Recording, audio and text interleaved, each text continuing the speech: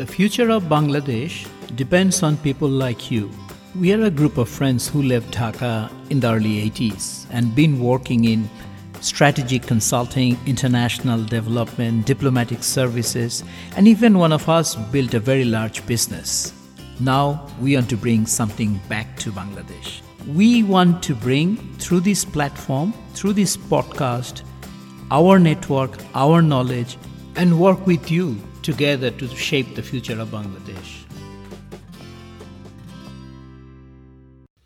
Welcome back to this second episode with Dr. Michael Friedman.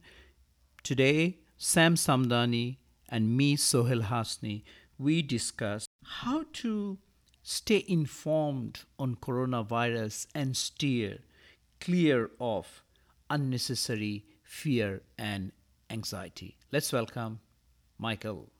My next question, Michael, would be around how you keep current. For our audience, there are probably two different kinds, which I would describe. One kind would be, not experts themselves, but they want to stay safe and healthy, everyday folks. The others would be the experts. How do you stay current with what's our understanding as it is evolving? How do you do that as an expert? And what advice would you give to our audience who are not experts, but they need to stay current?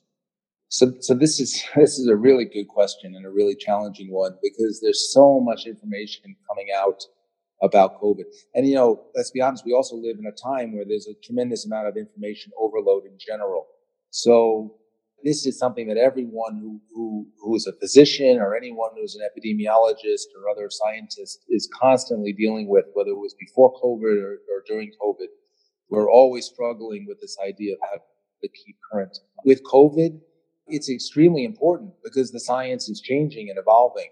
So the first thing is I think people need to have a motivation. I think that what I see here in Bangladesh is unfortunately that drive to keep current is not as strong as it should be. And I think that we really, really need to emphasize to the people that are making policy decisions and people that are sort of so-called experts is that you've got to dedicate certain hours a day to reading and to listening and thinking about this problem. And that's not easy to do. Everyone's super busy. They're running from meeting to meeting and to issue. And, finding time to do that is really challenging. Now, how do you actually do it? How do I actually do it?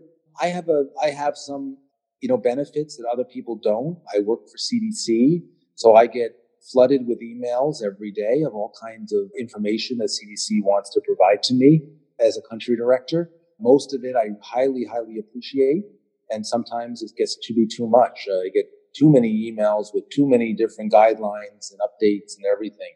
So you learn a little bit over time which ones to read and which ones to ignore. I also get invited to a lot of sessions, interactive, presentation sessions and other things now, mostly over Zoom or other software packages that give me updates and allow me to interact with some of my colleagues from other countries. These, again, usually are very helpful. Sometimes they are a little too generic or they're focused on a situation, for example, in the U.S. that isn't necessarily applicable to what we're experiencing here in Bangladesh. But in general, those also tend to be helpful. But sometimes I can't join. I'm just too busy and I just don't. I miss sometimes ones that I wish I could have joined and learned something from. I just don't get the chance to.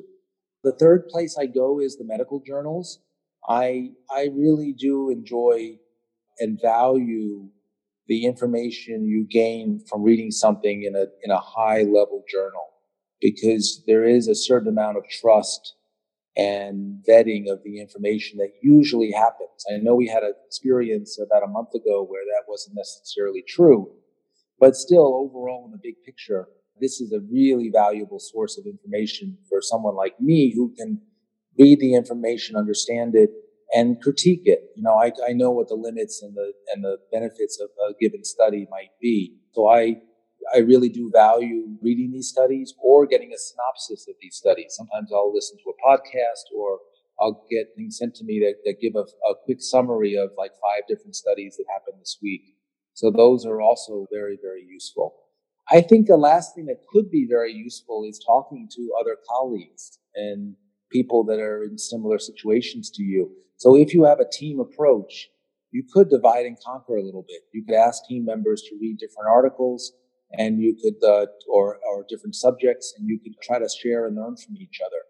We have a relatively small team, CDC team here in Bangladesh, so it's a little bit more difficult for us here in Bangladesh. But in a lot of places in CDC, and certainly at CDC headquarters in Atlanta, that definitely happens. The lab people keep up on what's happening with testing, new testing procedures, and the epidemiologists keep up on new concepts of design and surveillance, and the medical people are keeping up on the latest in treatments and stuff. So we divide and conquer a little bit as well. Me as a country director, I kind of need to learn all of it, which makes it a little bit hard. So anyway, that's kind of what I do. Absolutely. I love that team approach. Sorry, there's one other thing I have. The one other thing I have to say, I also get a lot of my information from my wife. So I have to give a shout out to my wife, who's, I told you, infectious disease expert in Singapore, National University in Singapore. So of course I talk to her almost every day, and we don't always talk about COVID, but occasionally we do. And so she's very, very helpful in sharing the latest information that she's learning in Singapore. Love it.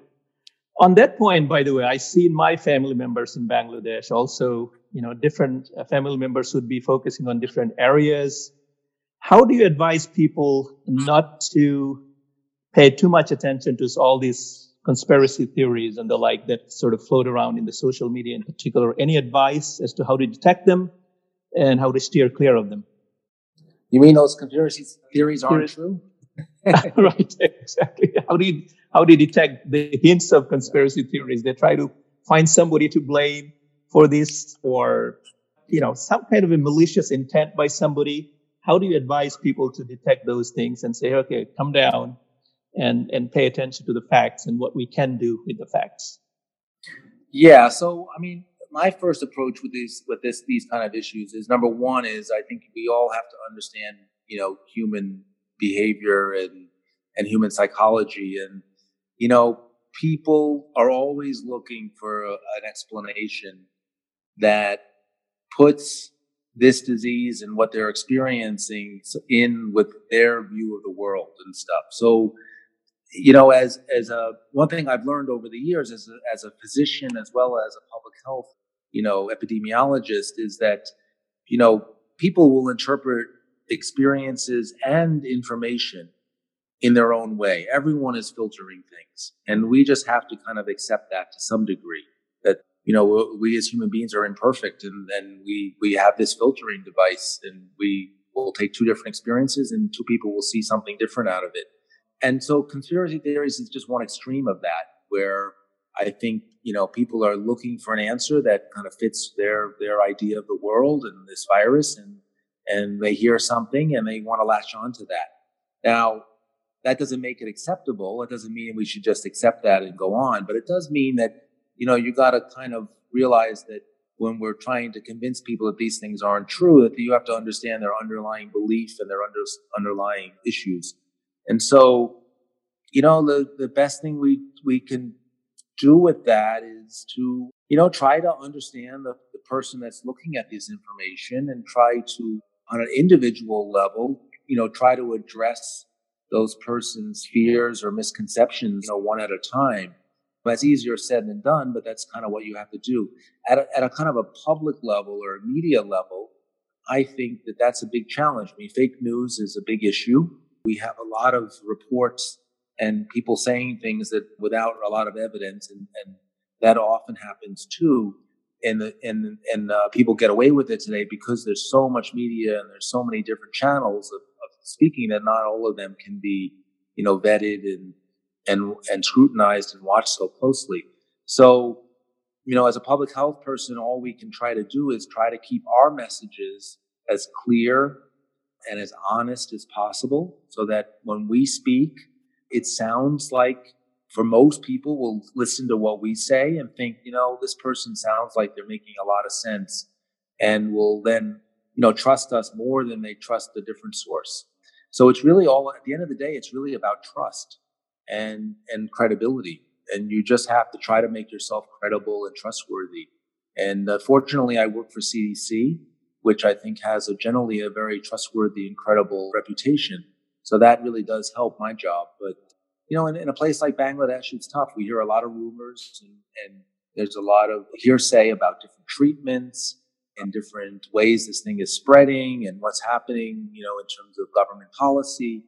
And those things are difficult to stop. The rumors. It's really not easy. Yeah, I agree with you in terms of the vulnerability of people who do not question what they're hearing from different sources and the motivation to cross-check things to see, where things are converging in terms of evidence. Next area that we'd love to explore with you, given your background, would be, tracking approaches to minimize or prevent the spread of the virus. What can we as individuals do and policymakers do in Bangladesh? So let's address both of these as individual as well as collective response to tracking and tracing and monitoring the spread of the virus. So I think this is something that we really need to better understand. The policymakers and others really need to fully understand and realize the limitations, the benefits and limitations of contact tracing.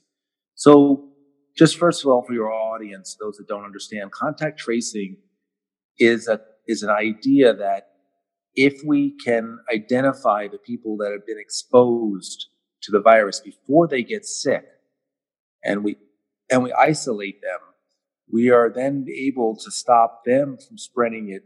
The next generation of people infected, we can stop that next generation from happening. So, in order to make this effective, number one, you've got to identify the cases that are sick. You've got to identify who their contacts are, the people that they may have exposed.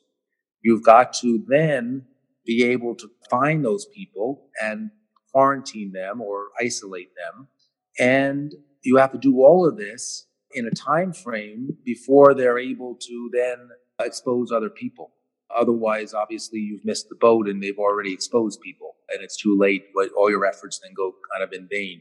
So you need to do this. And the last thing you have to do, of course, is you have to do this in enough of a scale that at least 50 or 60% of the cases that are there are going through this kind of system, so that you can really make a serious dent in the reproduction rate or the spread of the virus. If you do this and you're only capturing 5 or 10% of cases, your impact is going to be obviously very small. The most impact you're going to have is a 5 or 10% impact, even with all that effort. So it really depends on all of these kind of factors. The other thing to remember is contact tracing has become very popular as a term, mainly because of Ebola and some other diseases like SARS. So in the recent past, we've used contact tracing a lot as a way to try to slow down a disease like the two I just mentioned.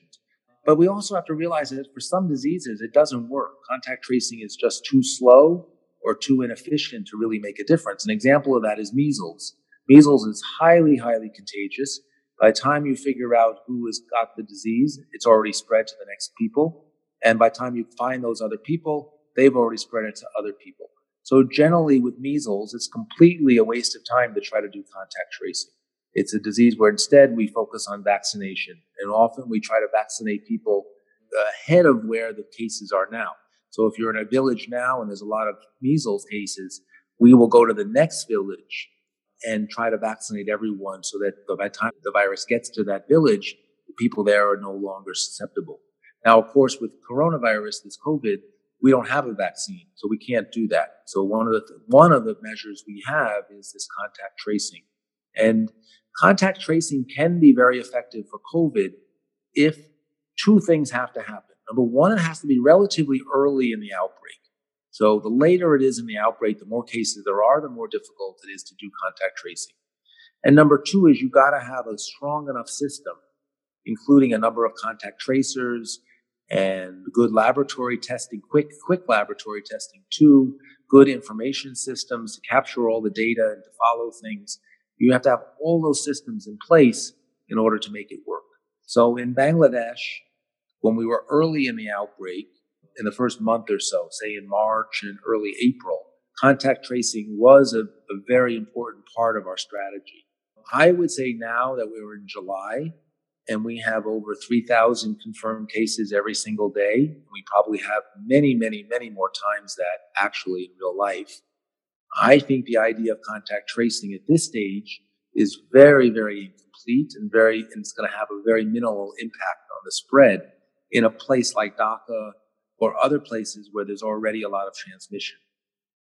If we go to a rural community in Bangladesh that has very few cases, then contact tracing still, I think, can be very effective. But again, you have to have the systems in place. Otherwise, it's not going to work. Yep, very helpful. On a related area, to the extent you have a view on this, Michael, would be modeling, epidemiologic or any other kind of modeling that is done to anticipate what's likely to happen, where the virus is likely to erupt. How are we doing in Bangladesh, and could we do things better? What would be the approaches on modeling front?